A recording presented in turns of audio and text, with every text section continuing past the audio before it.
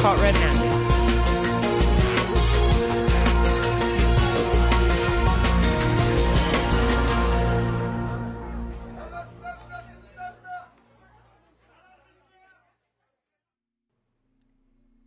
This is episode 9 of the Caught Red-Handed podcast. In this episode, I interview Rebecca Friedner, who's from the Burlington, Vermont area.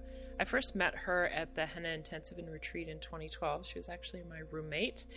And it was such a whirlwind for me because I had a really busy time at work, so I could only get away for the weekend. So I flew in, flew out. But I did meet Rebecca. We talked for a little bit here and there, enough for us to know that we wanted to talk again.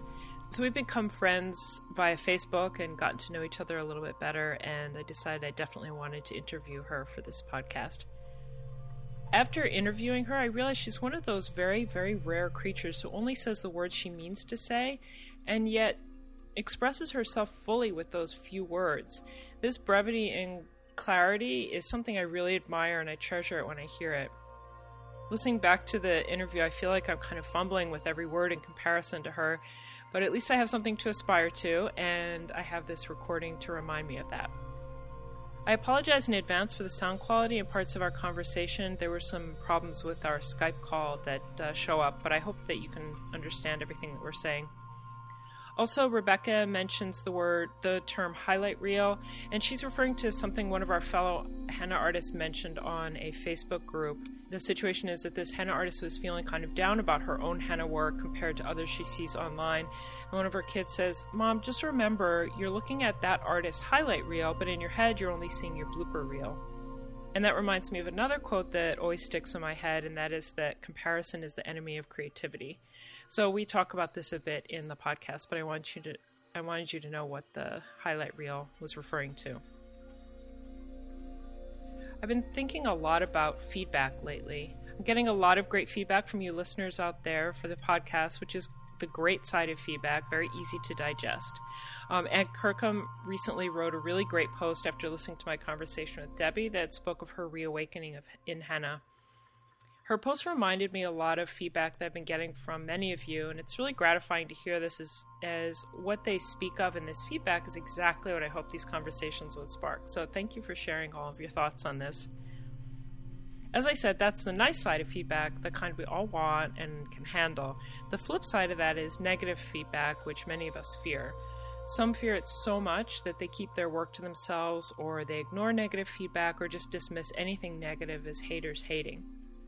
I've learned over the years to seek out and love negative feedback. Yes, it does suck to hear it, but it's kind of like the bitter pill you have to swallow to make you better. I remember reading an article in which a restaurant owner said that if you never get any negative feedback or complaints, you'll never know ways in which you can fail your customers and where you need to improve. And he said every person who has a negative experience goes out and tells 10 people, whereas somebody who has a positive experience doesn't really tell that many people. And he said that he encourages complaints so he can fix what's wrong and increase the number of positive experiences. Whether or not you have clients and get feedback from them, it's always good to get feedback or critiques from somewhere. And I think as an artist, it's great to get that critique from your fellow artists. In the past few years, I've actually forgotten the power of feedback and its crucial role in my evolution as an artist. So I recently posted a bridal design on the Artist Critique Forum on Facebook to get myself back into the habit of feedback. I definitely winced at the negative comments, but everyone who said them offered suggestions on how to do it differently or how they would have done that thing differently. I recommend find a place where you can post and where people in your field who care about your development as an artist can give you a real critique of your work along with constructive advice on how to improve. Take that bitter pill and get better, and you'll find it's probably not as bitter as you thought. Okay, so let's get right to my conversation with Rebecca. Enjoy. So I am here with Rebecca Friedner. And Rebecca, are you in what is considered Burlington? Or are you in some place outside of Burlington? I'm outside of Burlington. I'm south of Burlington by about half an hour. Oh, okay. That's pretty close. Yeah. Yeah. So what's the town called? Vergennes. Oh, okay. Oh, yeah. Yeah. I've seen that on your website. I never knew what that was. Yeah. It's very small. Yes, because I've never heard of it. I probably drove through it when I was up there earlier this year. You did. Oh, okay. If I came from New York, I drove through it. Exactly. Okay. Yeah. So when I can, I like to start out the podcast by outing you and your dirty little secrets. Oh, good. Yeah. So I contacted some of your friends and they were more than happy to dish. Okay. So, and the fact that this person thought that this was a really cool, dirty little secret may say a lot more about her than it does about you. But I should ask you about roadkill. Oh. That's really funny. So you don't deny it. No, I don't feel like it's a dirty secret at all. Well, I don't know. Isn't roadkill kind of weird? dirty? It's unique. Let's just say that. Oh, yes. I have a very long history of picking animals up off the side of the road and bringing them home and allowing them to go through their natural process so that I can then have their skulls and their vertebrae and you bury them, or they just do their natural process like on your kitchen counter? Not on the kitchen counter. Okay. Nope. Part of it is because I've lived in so many interesting places. The roadkill is really fascinating. So, although I do have a really funny story about roadkill in New Mexico, and it was when I met my husband 18 years ago. Wow. And we were kind of on one of our first dates. We were going camping out in the mountains in New Mexico. Ooh, and sexy first date roadkill story. I can't wait. Totally. It was like soulmates because we both wanted the roadkill. So we saw this coyote on the side of the road and we're like, we have to get her. This is amazing. We need the coyote skull. And so we went to collect her and she was just writhing with maggots. Ugh. So we put her in a garbage bag and put her on top of the truck. And we were camping in the back of the truck. We had a topper. And that night it rained, which doesn't really happen very often in New Mexico. And we woke up to discover maggots plastered all over the outside of the topper, stuck to the windows. Yeah. Yeah, but we were not discouraged. And now we have bobcat. We have a porcupine buried. We can't remember where that is. Oh no. Yeah. Can't remember. A sniffer dog. Yeah. Wow. So that's the roadkill story. I'm so fascinated by earth science and by animals, and I think I just like to get up close, just to find a red-tailed hawk on the side of the road and be able to extend its wings and look at its talons is just so cool. Yeah. And really, I guess, if you can't really have a lot of pets, it's a good way to bring animals into your home. Sure. And we have a lot of pets. They're just not raptors or, wild dogs. Yeah, or bobcats. What kind of pets do you have? We have a dog, 3 cats, and 11 chickens. Wow. And a couple of hamsters. Oh my God. And the chickens are for eggs? Yes. Very cool. Do you eat them all or do you sell them? We can't eat them all. There are too many. So we should probably sell them, but we give them away. Oh, okay. That's more than anything. That's very Vermont of you. Sorry to pull out the stereotype. No, it's great. I mean, it makes me happy. Oh, that's cool. I kind of wish I could have like a beehive here in Brooklyn, and that's actually kind of getting very popular. Like it's kind of a thing where you are. Yeah. So I've always loved bees. I'm like obsessed with bees. So, this is a henna podcast, and here we are talking about animals. But yeah, I totally understand that that compulsion, and I would love to have chickens. My neighbors want to have a chicken coop, but I don't know. I don't know how that's going to go over in Brooklyn. Yeah. I have no idea. Because don't you have to have a rooster for them to lay? No. Oh. No, they lay infertile eggs without a rooster. Oh, how Yeah. interesting. Yeah. Wow. Yeah. So we wouldn't be able to have a rooster. We live in a small village with neighbors on all sides Yeah, of us. they would So kill you. it would just be annoying. Yeah. When I lived in Morocco and I was staying at my ex-husband's house, he was then my husband, there was a rooster on the neighbor's roof and it was just torture. It was so awful. Cool. Yeah. So I would be run out of town if I had a rooster in Brooklyn. So I just to forget that whole concept. I don't want one. I just want bees.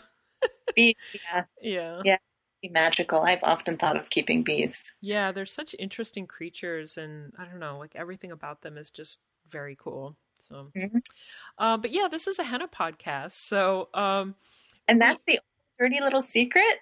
That was what? easy. Yeah, I know. I don't know, but I think that's I mean, it's dirty in the sense that you're dealing with carcasses and burying them in dirt. So, I mean, I don't know. Like Nick's dirty little secret was his fascination with middle-aged style icons. So, that's not really so dirty, but Right. it's kind of an interesting fact. Anyway, so one of your friends outed you. You'll have to find out which one. I'm sure you can guess. um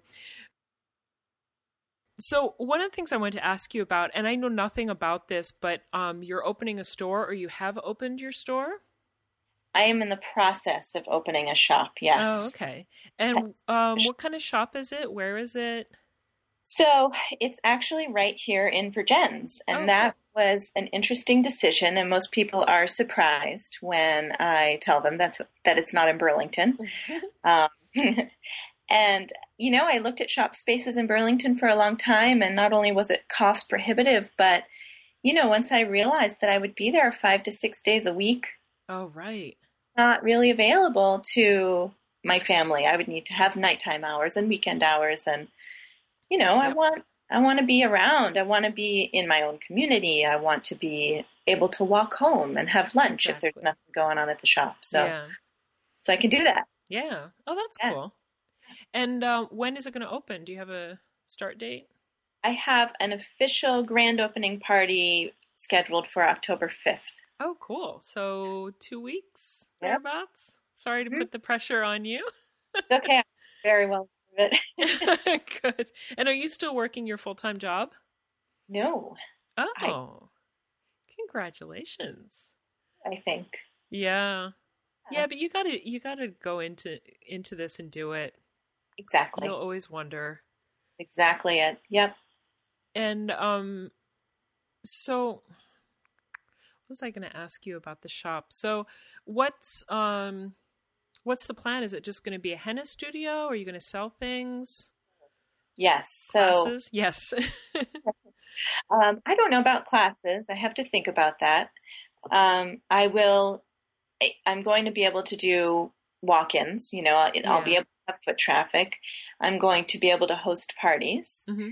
I'd like to be able to do, a First Friday Women's Night where we can have a belly dancer and, friends can come and bring wine and they can be hennaed and just, I think we're always searching for that sort of,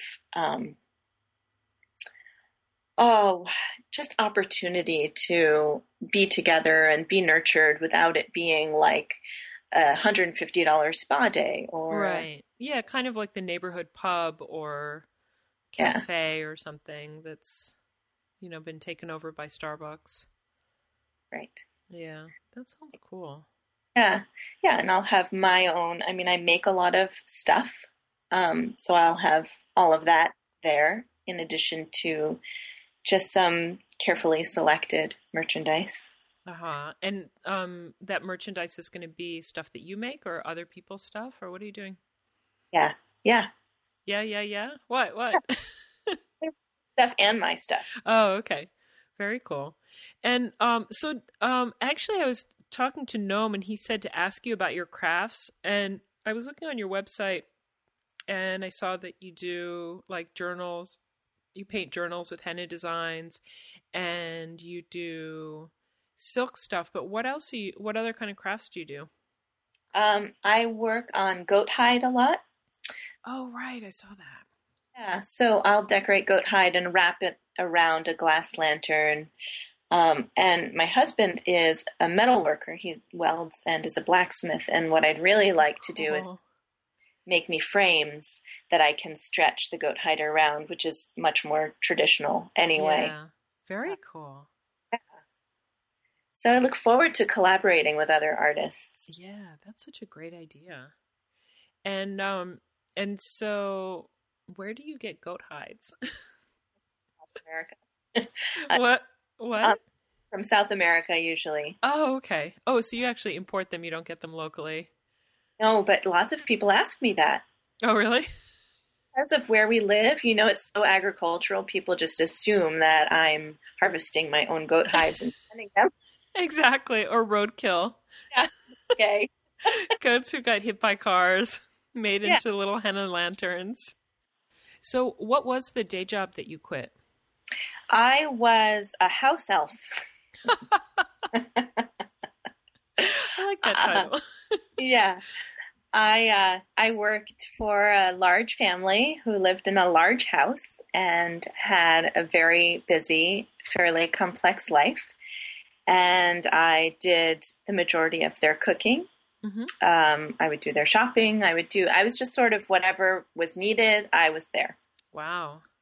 Yeah, And then you came home and did that for your family. that's exactly right. Wow. Yeah. That's crazy. It Yeah. it seems like it could be fun, but it must be nice to kind of just do it only for your family and do your own thing now. Yes, I have found that cooking for my family now is enjoyable once again. I Wow. love cooking, and it Aw. was just becoming such a chore. Yeah. Yeah. Yep. And it's kind of the same way with henna. It's like when it's a job, it's painful, but when you do it and you really feel the love for it, it's Yeah. such a pleasure. Yeah. It's still a job, but I don't know, it's a difference.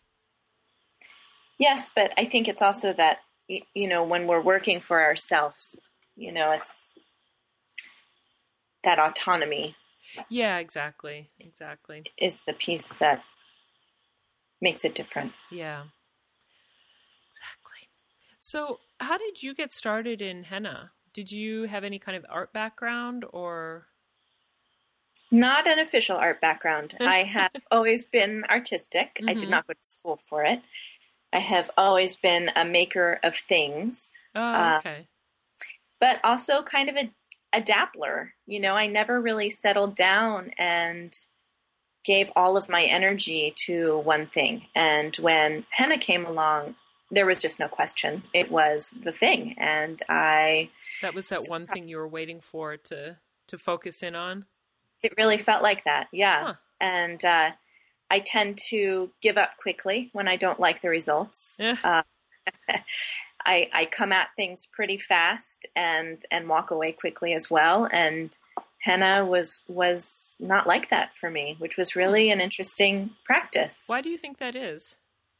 Looking back. Oh gosh, I don't know. I wonder if it was tapping into other parts of me that were not purely artistic. There are the elements of ritual.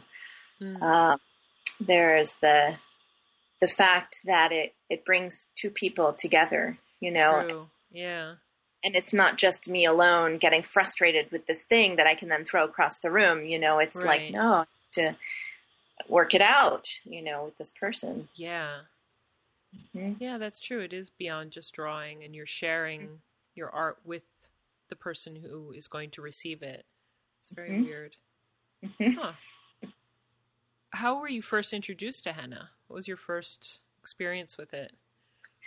It was very random. I was at a street fest and In Burlington or? just outside of Burlington. Oh, Yep. okay. And I had always known about henna. It's something that had fascinated me. Something that it was like in the back of my mind, someday I'll go to India and I will probably see henna there. Like, Yeah. yeah, I wasn't searching for it, but I didn't, it was with me. Mhm. And anyway, I showed up at this festival and there was a woman doing henna there and I had never seen it done before. This is probably Oh, yeah. years ago now. And it was like finding, $100 on the sidewalk. It was just like, oh my God, I can't believe this is here. She's doing this. It was like total magic. So I sat down with her, and she had all of her henna things in this big black garbage bag. Oh God. And she was kind of cranky. And in retrospect, I think it was the end of the fest, and she was probably trying to get out of there. Oh, right. I was so enamored and so excited that I did not see any of that. I was like, oh, you will put henna on me right now. She did. And yeah, it was cranky henna. And I wore it for 2 weeks thinking, I love this, but the experience was really disappointing. And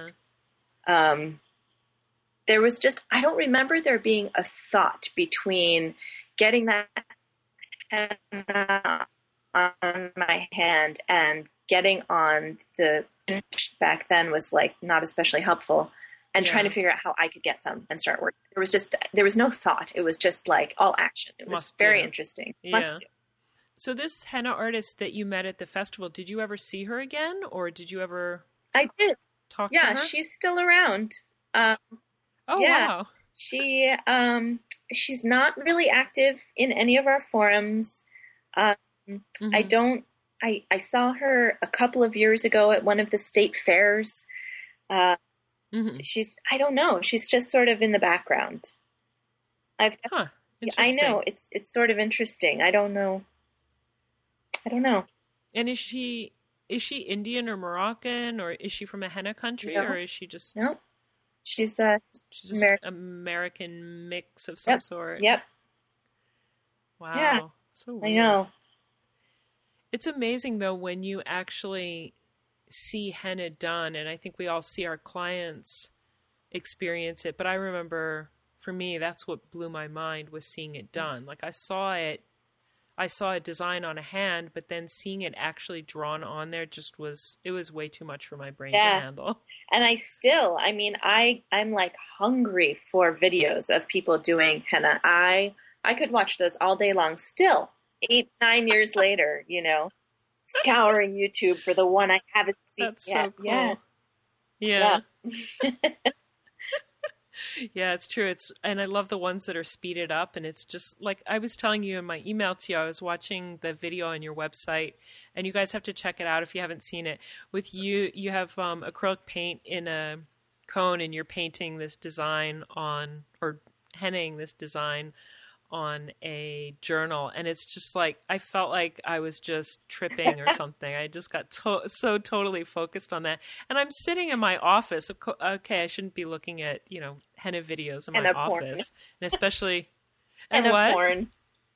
Exactly. And then meanwhile, I'm just like tripping out and like tuning out the entire world. It's so cool. Yeah.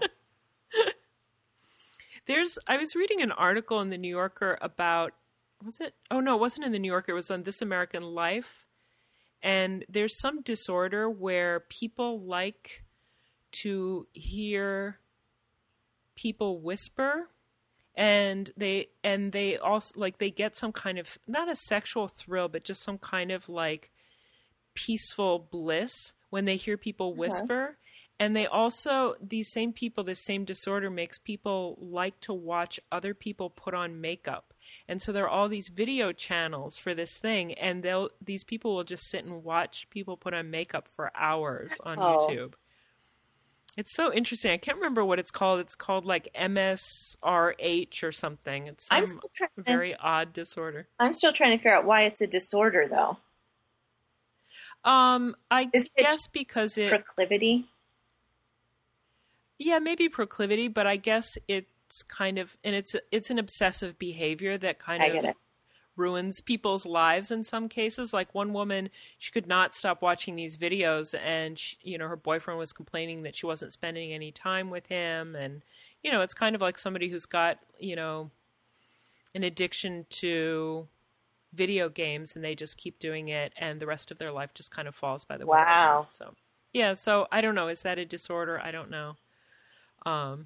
It's an obsession. Yeah. And they have a name for it. I don't know if it's in the, whatever that is, the handbook for mental illness. I always call it BDSM, but I don't think that's it. So, So what was your first experience? Sorry, I went way off track. So what was your first experience? Are you back? So what was your first experience doing actual henna? Did you henna yourself? Did you henna a friend? Oh, gosh, do I remember? I'm sure I hennaed myself. Yeah. And I remember it came, gosh, the internet 8 years ago, I'm sure you remember, was not especially helpful. Yeah.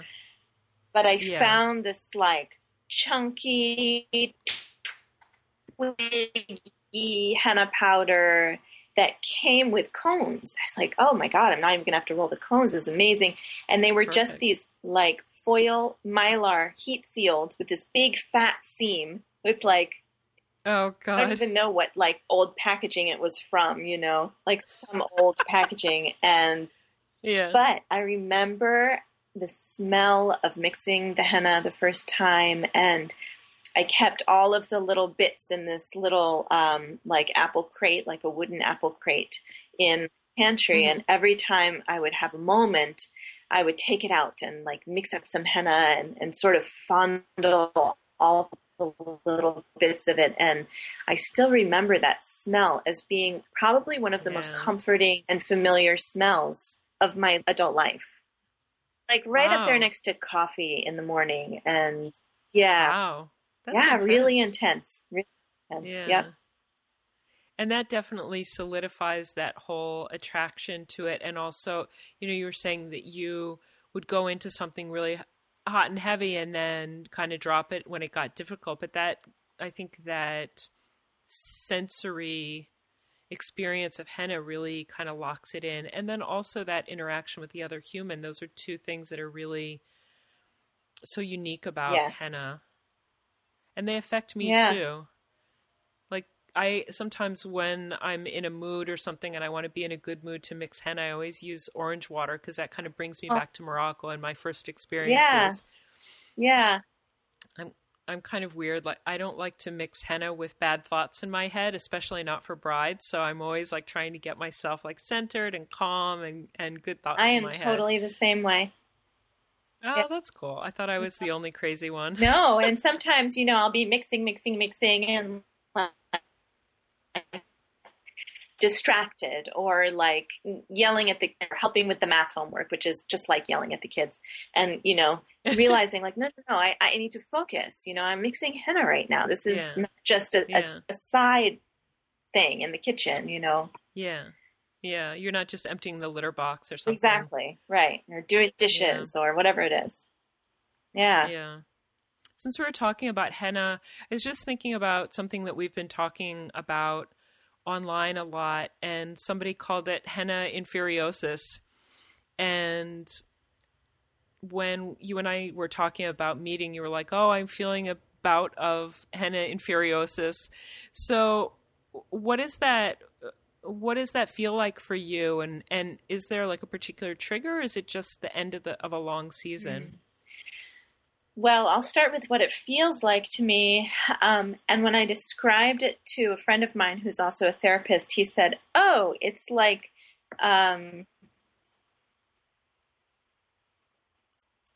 imposter syndrome. What it feels like to me is... Imposter syndrome? Yeah, where you're sort of like, who the hell do I think I am? You know, who am I to be doing this bride's henna? Who am I? Like, why are these people calling me? It's just me. You know, I'm no different from anyone else. And so what it feels like to me is, I think it probably comes along with a little bit of an artistic rut, where everything I'm churning out sort of looks the same. It can feel like I cannot believe I've built an entire life around this one thing. It feels so random sometimes, and weird to have my life be so focused on this one plant, this one art form, this, you know, so it's a little bit of an identity crisis as well. You know, is there... So if you don't feel good about henna, you don't feel good about yourself. Yes, I think it's, as a female too, I can see the cycles that are in my artistic confidence really follow my hormonal cycles as well. Yeah. Absolutely. No doubt about it. Sometimes more powerfully than others. And what brings it on? It could be any number of things. It could be that I've had a whole series of gigs that just feel like work, feel somewhat underappreciated. Mm-hmm. You don't have the mom gushing over your shoulder the whole time. You leave the party deaf and just filthy and exhausted and, or a rained out festival or, and then just paying attention too much to other people, other people's perceived successes or, oh yeah, spending too much time comparing the work that I'm doing or the business choices I've made or how many likes on Facebook. It comes down to that sometimes when I'm at a really low point. It's like, oh my God, I feel like I'm talking to myself in the mirror. And like I can totally, in the back of my mind, there's that voice that's like, Rebecca, the Facebook likes, really? Why the hell do you care about that? It's so stupid. And yet I notice that. I can't help it. Totally. And, not only is it stupid, but the Facebook likes do nothing for the success of my business. Exactly.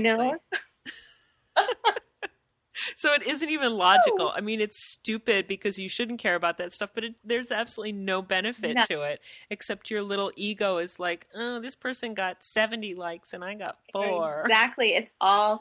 So yes, this has been an interesting time for me. I have really been focusing on the way I respond to the world and how often that response is based purely on ego. And how often that response is, another larger part of myself, and really consciously trying to make decisions and judgments in my life based on, I don't know what the other part of oneself is when you're not functioning directly from the ego, but it's still in there, obviously. Just like rising above the ego and being a part of a bigger, bigger consciousness or something. Yeah. So I do a lot of talking myself down, talking myself up. Talking yourself right into that sweet spot. Exactly. Shooing the little gremlins off my shoulder and... Oh, yep. Yeah. Wow. Yeah. It's a struggle sometimes. Yeah. Yeah. It's so interesting hearing you say that because I don't know, maybe it's something in the planets or I don't know, but I've been feeling that very intensely for the last maybe 9 months, maybe longer. And I feel like I'm just, I don't know. I don't know why I care so much about what other people think of me. And yet, I find myself responding to all this stuff out there. And I was doing Facebook fast because I could see that was a big trigger for me. Yes. So, and it was affecting my work too. Right. My henna work. Right. And it's so interesting because we know, you and I both know that Facebook can be not only a distraction, but somewhat debilitating as an artist. Toxic. I would call it toxic. And yet, I mean, I love connecting with people. It's awesome. And that's the best thing about Facebook, but there's so much toxicity in there. Absolutely. And yet we keep coming back. And that's such an interesting thing. And even as I'm going back to it, after thinking, if you're on some really great artistic run and, sometimes when I'm working alone and I'm just churning out the goat hide patterns or the paintings or whatever it is, I'll be on a roll and it feels so good. And I'll take a break and get on Facebook. And, it's, even if nothing is, overtly affecting my self-confidence, it is still a complete distraction from that mood that I had so carefully sort of created, It's, yeah. And you just kind of undo all of that flow that you had. Completely undone. Yeah. But then I do like communing with people who I don't see every day, who I don't see because they live in other places. Right. And it's, it's really supportive. Like, and, you and I had that interaction when I was having this meltdown because one of my clients called me a swindler. And I just have to keep bringing up that word. And I was just, I'm just sitting here alone in my apartment on fire with rage. And I don't have a roommate. I don't have anybody who lives with me. So I didn't have anybody to talk me down. And going onto Facebook and having people, listen to me was very therapeutic. And then your advice to just let it go was really helpful too. And it's exactly what I would tell somebody if they went on, a rampage talking about this stuff. So it was, for me, that was like, that's quintessentially what I love about Facebook, is that ability to get, a mass of voices to help you figure out an issue. But the side effects are... Yeah, I know. It's sort of like, I guess you could think about it like dessert, like once in a while, it's just really important to have the chocolate mousse. But, if you eat it between every meal, eventually it's going to be toxic, Yeah, definitely. Yeah. So Facebook triggers your infuriosis and... You know what it is? I think Facebook just takes me away from myself too much. It's... You're thrust into the lives of however many hundreds of people you're in contact with. And, it's like total ADD. Yeah, that's very true. Yeah. Yeah, for me, it's that comparison thing.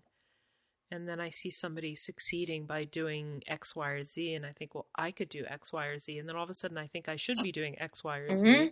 And then when I stop looking at Facebook and I go, I have no interest in X, Y, or Z, whether I could do it well or not. And why am I like all of a sudden looking up, what materials do I need to do X, Y, and Z on the internet? I am just losing my mind. I just like get completely off track from myself, like you say. It's terrible. It is true. Do you also get that infuriosis from like a long season? Do you just kind of burn out, or is it cyclical, as you were saying before? Oh, it's definitely both. It's cyclical, and then at the end of the season, when I'm so tired and so burnt out, and I do start to question this life that I've built around this art form, which is a lifestyle, Yeah, definitely. And that's more about the burnout than the infuriosis. Right, that's true. One could lead to the other quite easily. Yeah, exactly. You're kind of in that weak state from being burned out, and then you spend 3 minutes on Facebook, and that's it. Yeah, You're done. Cooked. You're done for.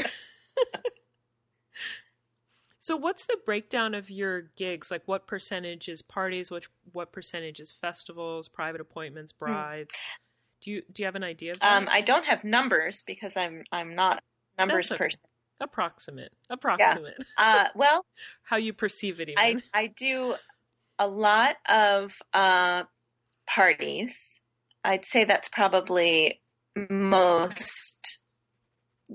where I find myself are, adolescent parties, sometimes women's parties, like a women's night. I've done several divorce parties, which are really funny.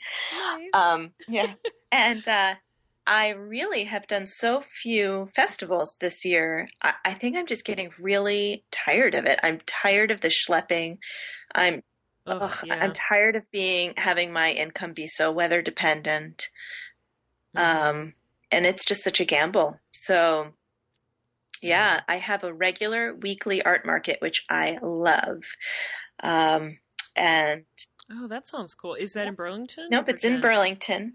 And that's, that's the market I was doing the day that you came into town. Ah. Yeah, it's directly across the street from the Flynn. in that park. Yes. Yeah.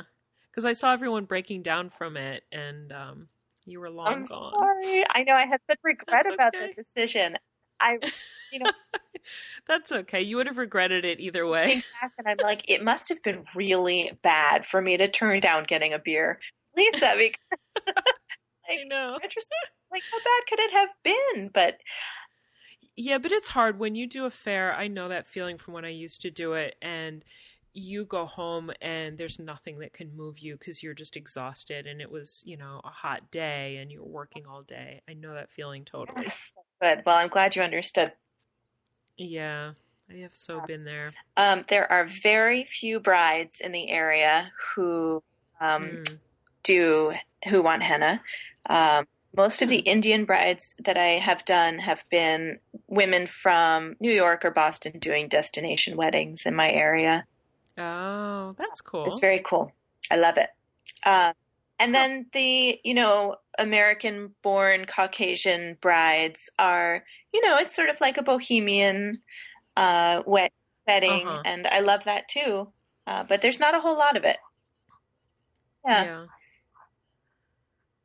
So you would say parties are the majority? Parties and my art market, and then I do a couple of key fairs or festivals that I know are slamming, and it's totally worth my effort. Yeah. Yeah. What do you like best? What's your ideal henna appointment or henna situation? My ideal appointment. I love individual appointments. But I love my art market. And I think because I've been doing it for 6 years, I have seen children grow up.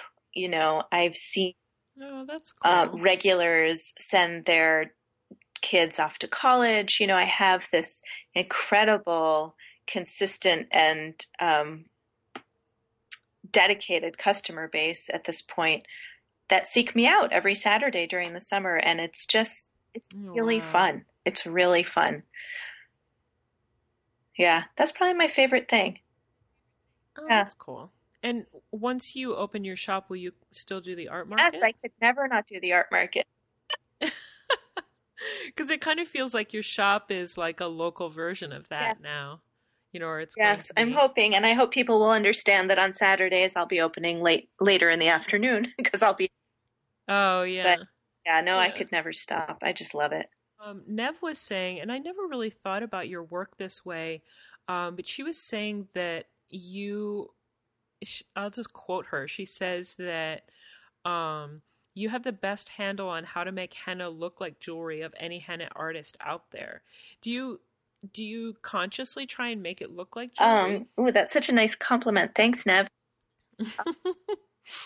No, I don't consciously think about it as jewelry, but, I can see that because I'm really focused on placement and making it elegant.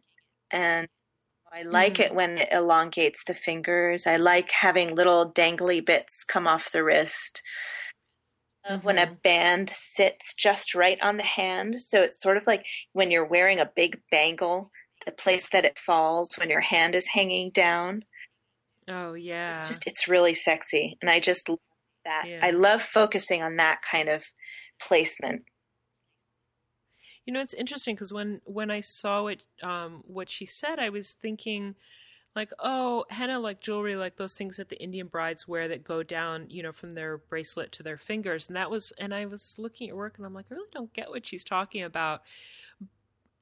But I did see like the way that you use little bits of ornamentation on your designs to kind of like carry the eye down. It kind of reminds me of some of the like granulated gold stuff that and I was just thinking about it because I saw that puppet on your wall, the Indonesian jewelry where they have like those kind of elongated shapes and then they have the granulation and that's what I was feeling when I was looking at your designs, is just the way the eye gets pulled in different directions and like you said, it really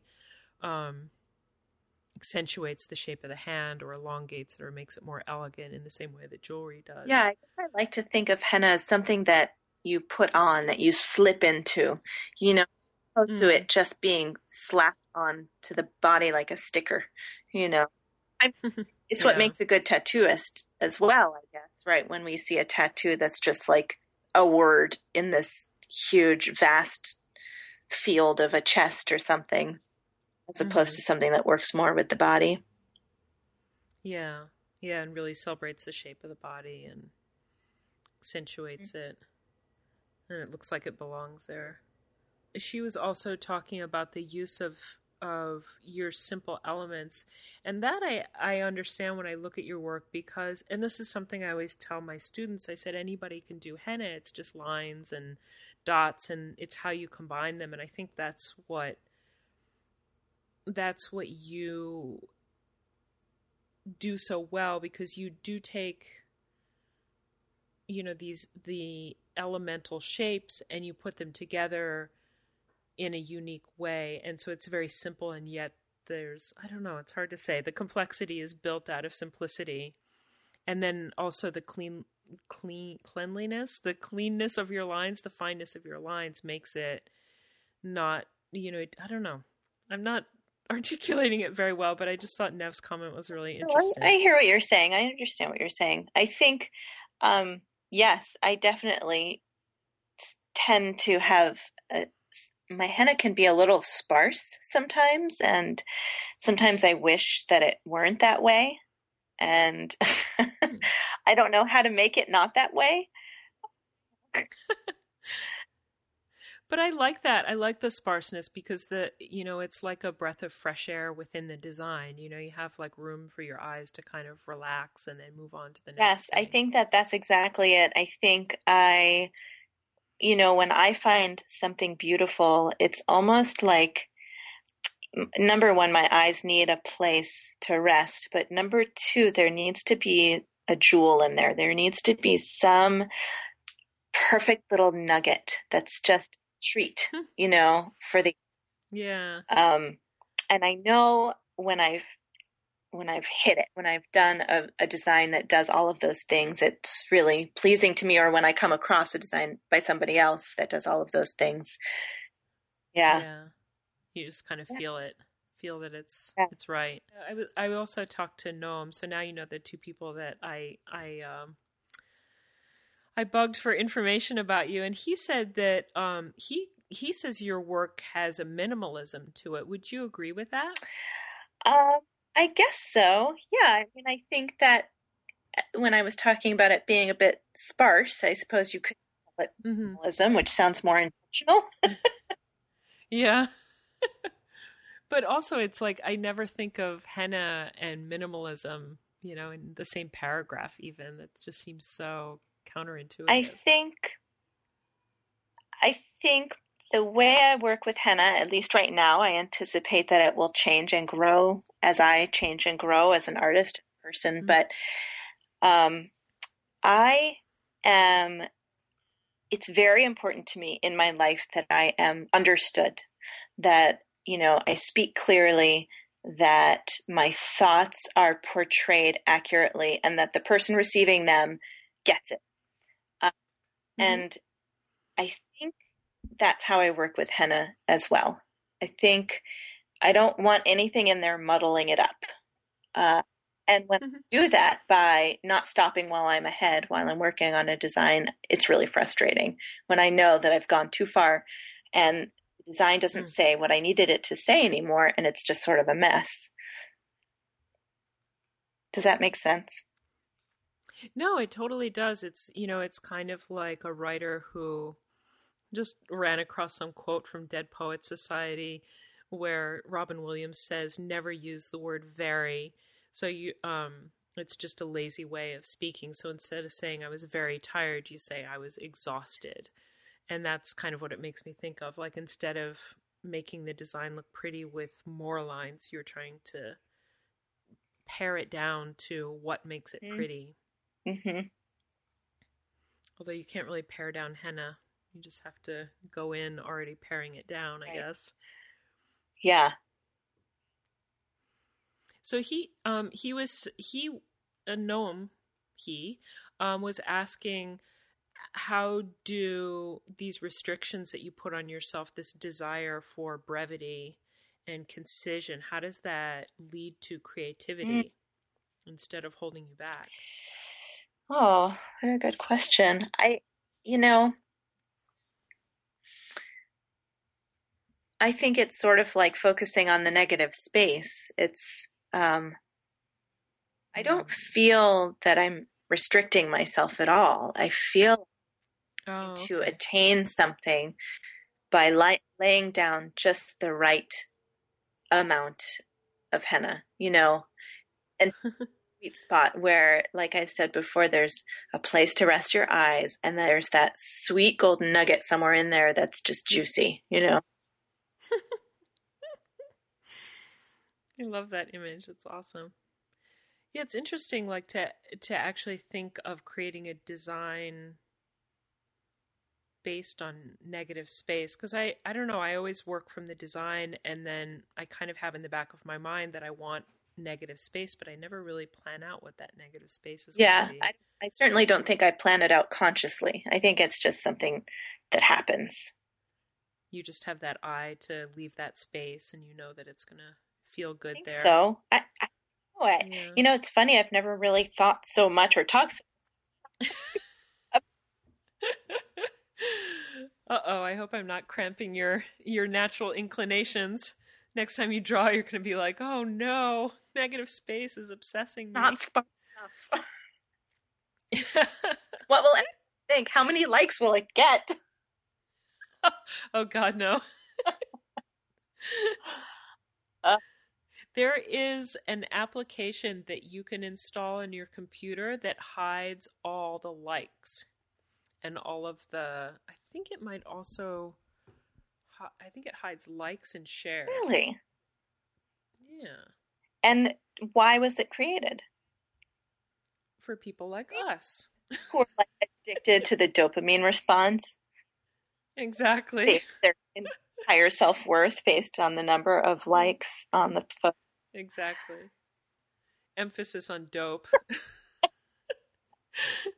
Yeah, I think it was kind of like a commentary of, what would it be like if you didn't know who liked something and who didn't? What if you just had to have your own experience of something? Yeah. So. I'm game. I'll do that. Yeah. It might be good for us. Might be good for our mental health. So Noam he said that you are extraordinarily productive. Is this true? I am? In what way? No. What do you mean? What do you mean? I guess, I don't know, like all of your artistic stuff, he says you're very productive. You produce a lot of artwork, I guess. Wow. Do you see yourself that way? No, I feel like I'm always struggling to be productive. I mean, maybe from the outside it looks like that. No, I am, I'm a mom, and I have this household, and I have these kids, and everybody's needs come first. And, if there's a little bit of time left in the end of the day and I'm not already asleep, then maybe I'll art. Yeah. And otherwise I have to, now that I have the shop, it's different. And it will be different. And I cannot wait to have the time and space to just make stuff. I love making stuff. I do. So maybe Noam is looking at my Facebook persona. Oh, yes, that one. And then he's secretly envying you and feeling like crap about himself. I think that might be. I definitely, I do about 3 or 4 holiday fairs in the wintertime, November and December, and I do crank out a lot of stuff then. And it's fun and it's exhausting and stressful, but it means that I can take a solid 2 weeks off in December with my family while my kids are on break. And so that's pretty cool. Oh, okay. So maybe that's what he's experiencing. I don't know. It's interesting. So when you have the shop, you'll just be sitting in the shop making stuff, henning, doing things artistic? Yeah. and then just putting it out on the shelf and not having to schlep it back and forth from here and there. And Ooh, oh, nice. Yeah. No, awesome. it really does. I cannot wait. It's coming together. It's been, quite an enterprise. I have started with like no money at all, and no business plan and no business experience at all. So, but this is sort of how I do things in my life. So I'm the idea of going to business school and writing a business plan and potentially getting a loan makes me want to throw up. So that's doing it. So how are you doing it instead of that?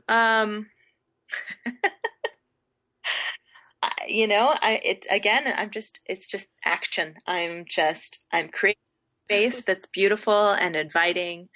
I am telling everyone I know and their mother that now they can have henna parties there and it will be more affordable, and that they can bring wine and that I will have belly dancers and, that all of this dream, it's something that I've wanted to do for a really long time. So that's have cool. it manifesting actually is pretty remarkable.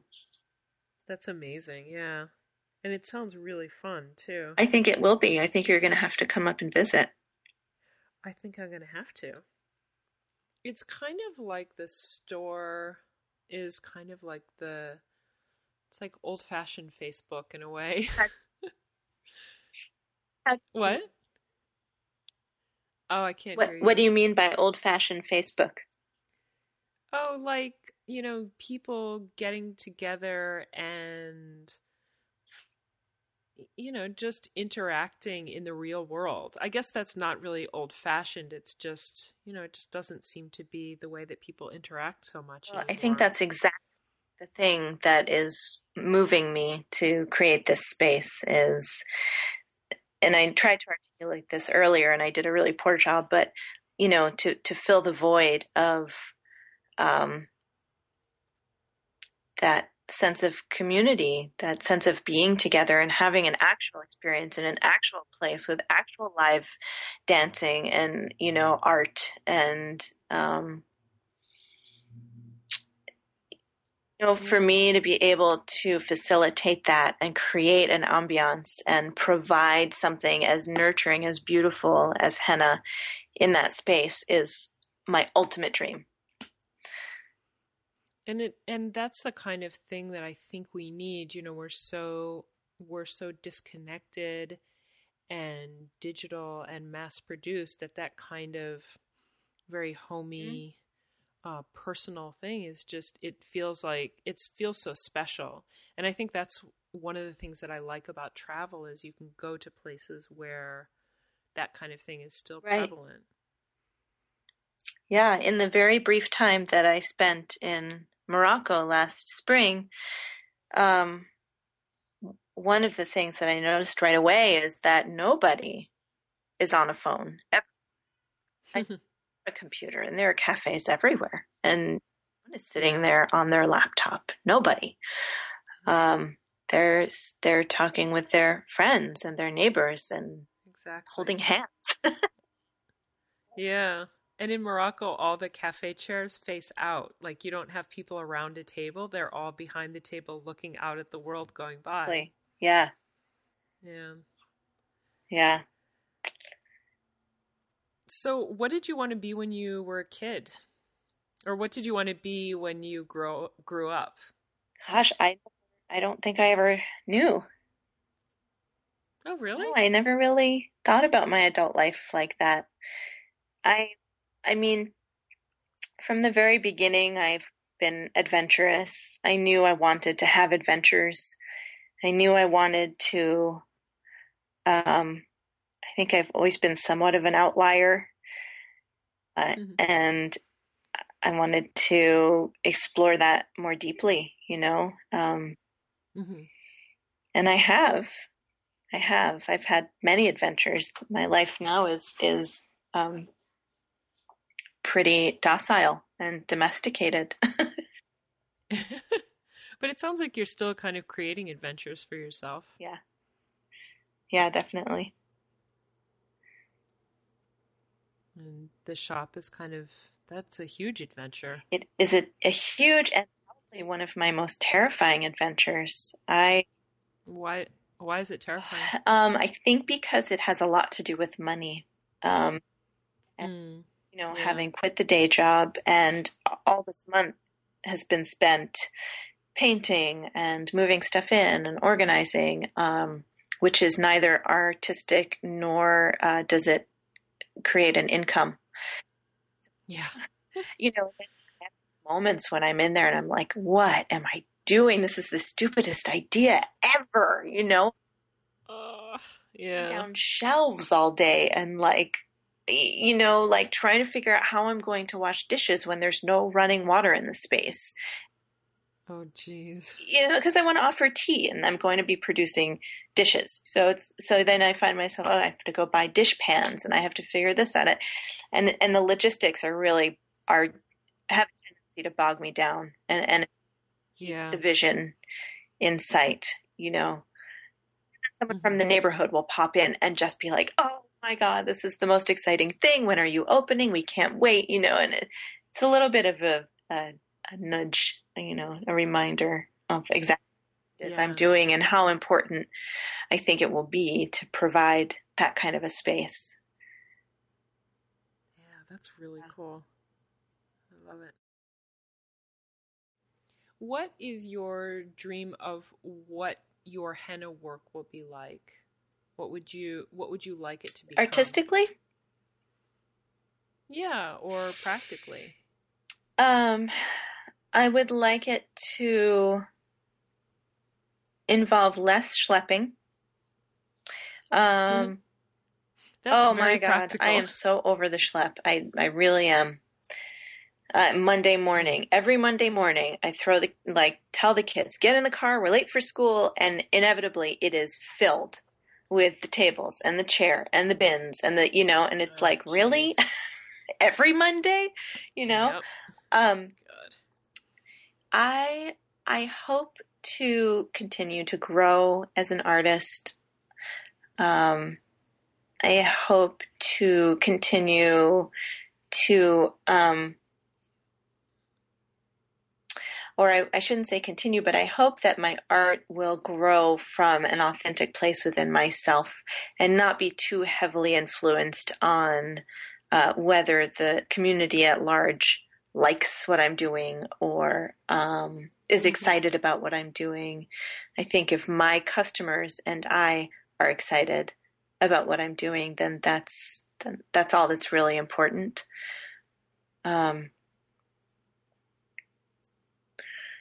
I can see myself doing henna indefinitely. I'd love for my daughter to be able to work with me someday. Right now, she's definitely delineating and doesn't have too much interest in my endeavors, but I hope that changes someday. Yeah. So, she's 14. How old is she? Yeah. Oh, wow. Can't believe you have. Yeah, my son is 16. Yeah. Oh my God. Crazy. It is amazing. I can't believe it myself. Wow.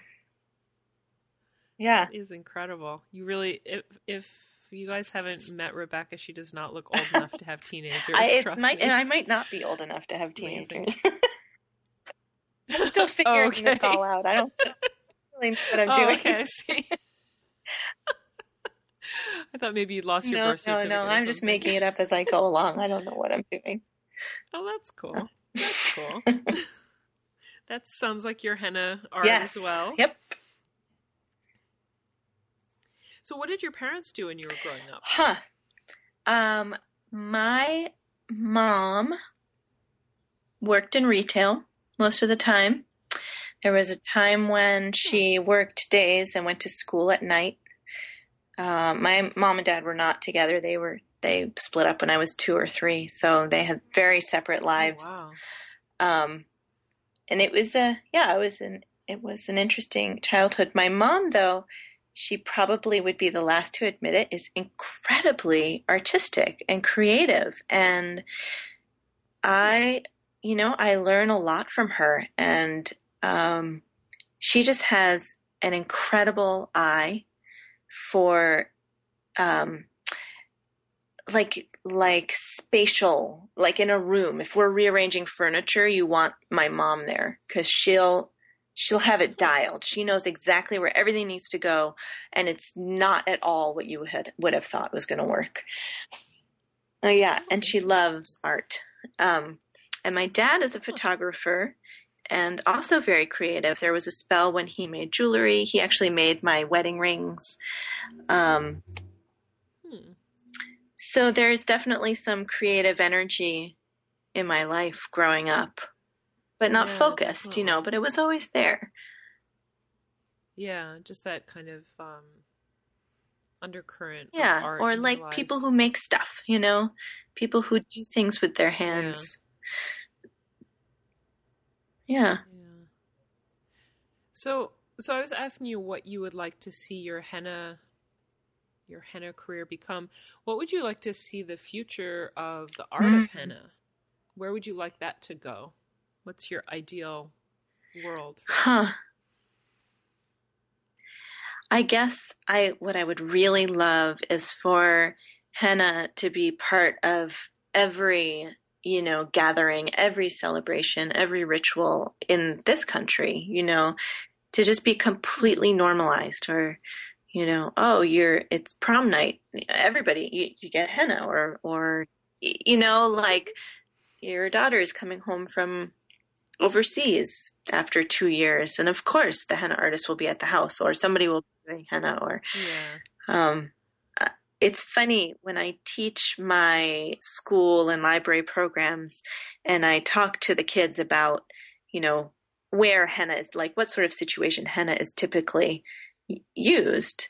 We go down the list of marriage, parties, whatever it is. And then I ask them to sort of tell me what is similar about all of those events. And ultimately they're celebratory. And I think it's so interesting that henna makes its way into these moments that are, that we want to remember, and that are significant, not always joyful, it's not always like a birthday party, but but important nonetheless. And I guess I would just like to see that more and more, not only because it will keep us artists at work, but just because I think that henna offers a lot to a group of people. I think it gives a focus. I think it's a great icebreaker. As soon as you start doing the henna at a party, it's like everyone has something to talk about now. And it also builds intimacy too. Yeah. Yep.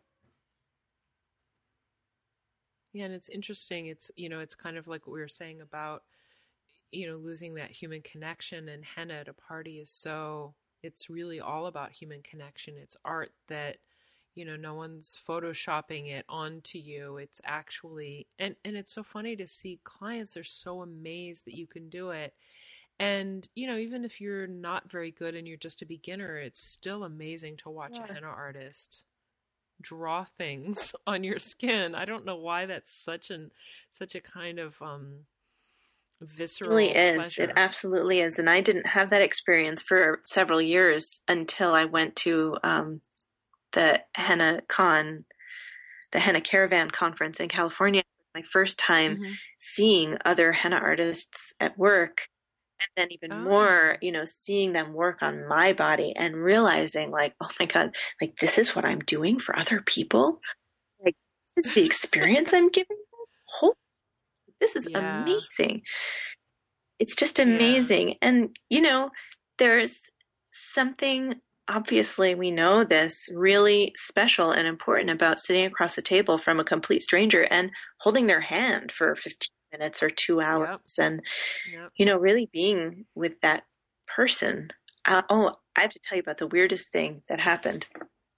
I was doing a festival in Burlington recently, and I was sitting across from this woman. She had been doing watercolor paintings, and they were very cool paintings. And she was just sort of sitting on the side of the room. It was a big event in Burlington called Art Hop, and she was doing all these watercolor paintings. And she jumped in the chair as soon as there was an opening, and she was so excited, like sort of how I feel when I'm about to get henna. You know, she's like, "Oh, I can't wait! This is so exciting!" Mm-hmm. And so I'm working on her hand, and I'm pretty focused. I wanted it to be good for her because I was really digging her.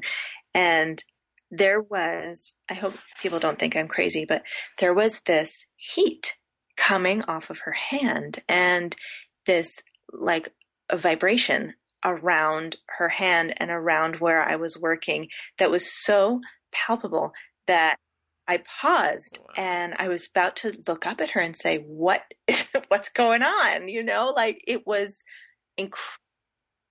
And I look up, I lifted my cone, I looked up, and I'm about to say, you know, what's going on?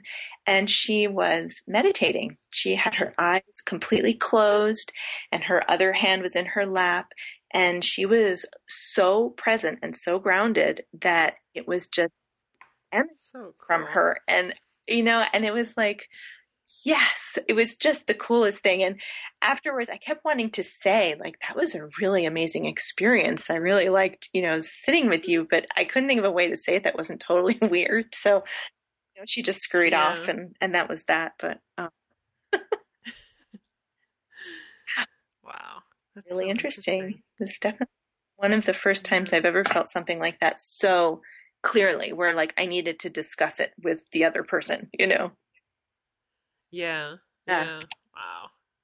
Yeah, there's really no other art that allows that, and very few, I don't know, there aren't a lot of human interactions that are like that.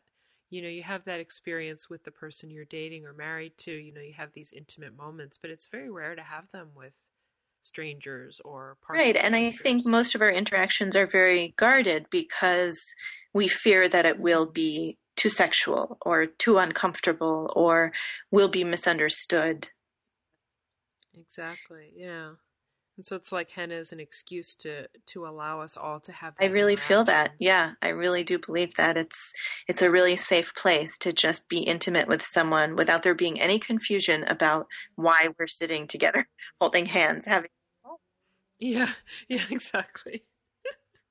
Or you like leaning down behind her with your face in her butt and doing henna on her back or something. Exactly. I mean, it's just, yeah, it's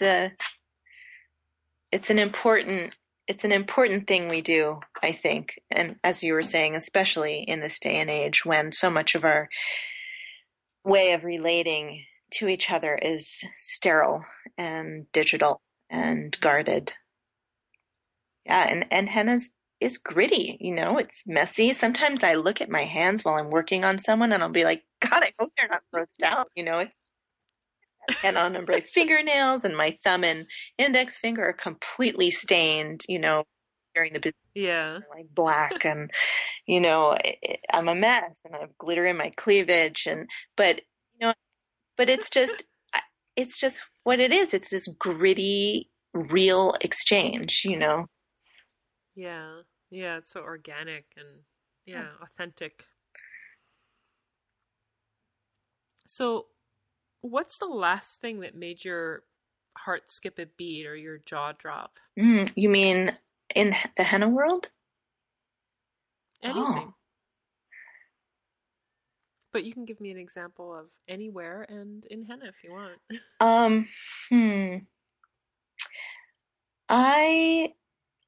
I think the things that really, I try to walk every morning. And because of where I live, pretty much any place I choose to walk is remote and, you know, pretty deep into the natural world. Walk in the woods or on dirt roads. And if I really give myself the time and I don't bring my phone and I give myself an hour, I will, without fail, have a moment of ultimate bliss, you know, whether it's just finding myself being so present that I'm noticing suddenly the sound that the leaves make in the wind, or that, you know, the more present I am, the more wildlife I see as well. So I will frequently see turkeys. I can't remember what a group of turkeys is called. Not a flock. Maybe it's a flock. Again. Gaggle? No, it's a geese. That's geese. Turkeys, and sometimes I'll be lucky and I'll see the tom like displaying with all the feathers out like a peacock does, all the girls are sort of like pretending that they don't see him, and they're just kind of scratching at the ground, and he's walking around shaking his tail feathers. And I'll see river otters. I have seen live coyotes in the hills. I see all sorts of birds of prey. I saw a heron the other day. So those are the moments that make me gasp and bring me back to, I think, what feels most real in my life, and most aware of the things that catch me up and take me away from myself. Yeah. And is there anything in the henna world that's made your heart skip a beat, made you gasp? Gosh, I'm not thinking of anything right now. I'm sure all I'd have to do is look at my little folder of photos that I yank, inspiration folder, and be like, oh, right, there's this one. But I'm not thinking of it right now. Maybe interviewing you at the end of the season during burnout season is maybe not the best time to ask you that. Rio says, it's all crap. I hate it all. Yeah, exactly. Last thing I want to think about is henna. Just stop. You know what I saw recently that made me really happy was Nev did a piece, and she posted on Facebook along with the story of the young woman who has been suffering from I think she's had an ovary removed and she's had cysts anyway. And she asked Nev to do some sort of healing work on her abdomen. And I loved the story, and I loved Nev's piece because it was so Nev. It was so delicate and careful, and it was the obvious shape of the ovaries and the womb, and tucked inside these two little corners were like little egg sacs, but done beautifully in Nev's language. And and I just thought, this is a good reminder again of what's so true and good about what we can offer people, and so that one pops up for me because it's special. Yeah. I'll have to look that up. Did she, sorry to even say it, did she post it on Facebook? And a lot of likes, Lisa. Oh, well then it's worth looking at. I better go like it to show her that I'm her friend. Probably wondering why you haven't. Yeah, exactly. She's probably stewing at home as we speak. And she's talking to Rebecca. So how did you meet Nick and Noam and... Oh, geez. Nick, Noam, and Nev? Oy. The three N's. I met them at the henna gathering in Rhode Island about 5 years ago. And it was kind of this unspoken, like, oh, we're a posse now. Which is so fun. And I felt like I was not worthy. But I know. Ugh. I'm rolling my eyes. You can't see me now. And they're my buds. We're close enough that we can get together and inspire one another and have fun weekends, and far enough that, the stressful business aspect never overlaps. Yeah. Perfect. Yeah. Yeah. And I love having them in my life. I love, being able to talk shop without all the Facebooky nonsense and the, right. it's more intimate, and they've helped me through stuff, and I've helped them through stuff, and yeah, it's good. Yeah. Oh, that's nice. Nev is actually not quite in the batter's box, but I should be interviewing her soon. So I was wondering if there's anybody else you'd like to see me interview. And even if they're not henna artists, I would love to have recommendations from somebody else who might have insight that would be useful to us. Oh, well, my friend Kelly Flaherty, who is Henna Elements, is a henna artist, but what I think would be so cool is if you interviewed her about the other work she does, which is she works with encaustic, or I don't even know how you phrase it. She does encaustic paintings. And her artistic process is really interesting and tortured, and she has great insights about herself as an artist and the struggles that she needs to overcome, in order to show her work. She's never shown her work. Kelly, I hope you don't get mad at me for saying these things. But she's a creatrix, but you've never seen her encaustic paintings. So I'm sort of intrigued, and I think it would be really interesting to talk to an artist about a different art form that really carries with it so much of the same baggage that we carry as henna artists. Yeah. Yeah. Yeah. And especially for somebody who is a henna artist and knows that process. It'd be very interesting.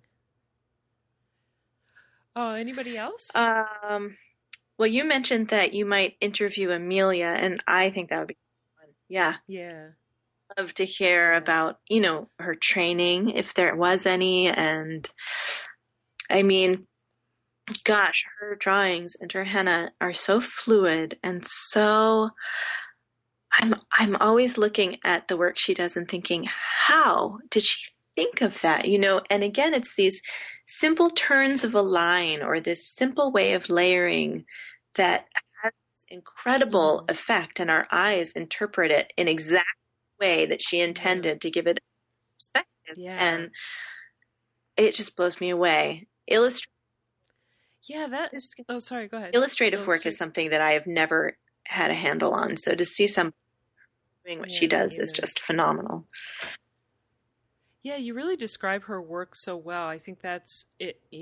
That's what I see, but I can never really articulate it that way.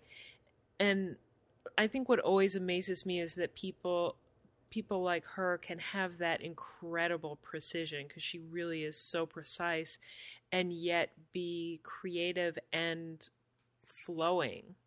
Her pieces don't feel dead from the precision. They are just like, I don't know, they just really jump off. I think the precision is something that, where I like to have negative space to rest the eyes, her precision offers a place to rest the eyes, because our eyes get flaws, the line that came too close to the other parallel line, or the circle that wasn't quite round enough. And it's so easy on the eyes to look at her work.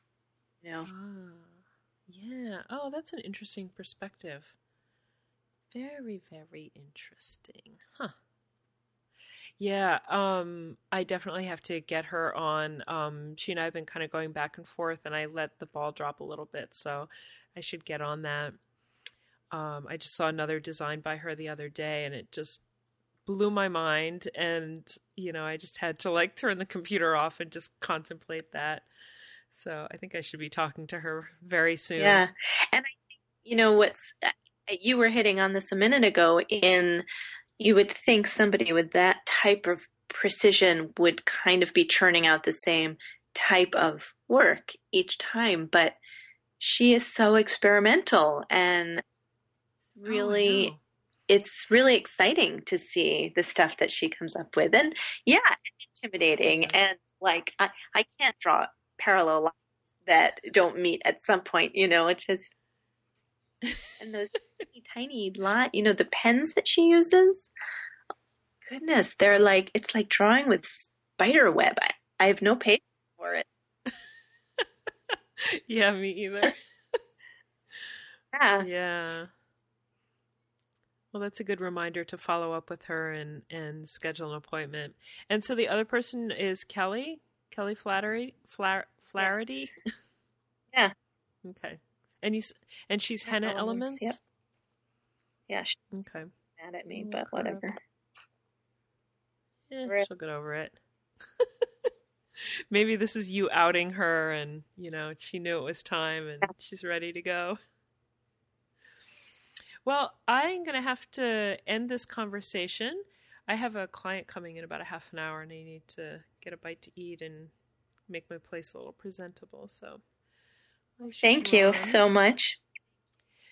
Thank you. It was just such a fascinating conversation. I had no idea where it would go. I feel like I barely know you, and so it's all been a very delightful surprise. Well, it was fun for me too. I think someone needs to interview you soon. Maybe once I get a few more of these under my belt. Yeah, I'm happy to do it. I'll interview you. Oh, okay. All right. Well, I'll keep that in mind. So if I ever have any slow periods where I've run out of people to interview, I'll let you interview me. But I have a long list of people. I'm coming. I said, keep them coming. I love listening. All right. Awesome. I will. All right. Well, thank you again, Rebecca. It's been very, very special. And I hope that I do make it up to your shop very soon and see your newest work of art. Have a good night. Okay. Okay, you too. Thanks. Bye. Thanks again, Rebecca, for your incredible concision and clarity and yet wealth of ideas. It was such a pleasure talking to you and picking your brain and talking about so many things that I think are common to all of us henna artists. It was a real pleasure. I hope that we get to have conversations in the future, but in person. Good luck with the opening of your store. For those of you who don't know Rebecca, her name online is Heartfire Henna, and she has a shop opening in the Burlington area next week. Thanks as always to everyone for your awesome feedback. It's been really, really helpful and supportive to hear from you. So keep it coming.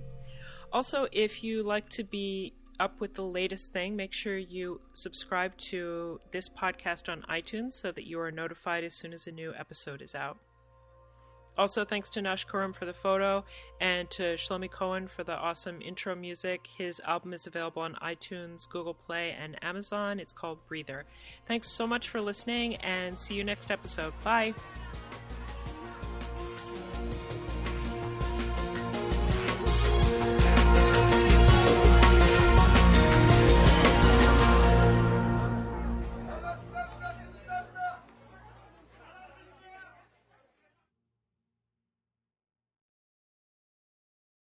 No, I just feel more connected to you now that I can't see you.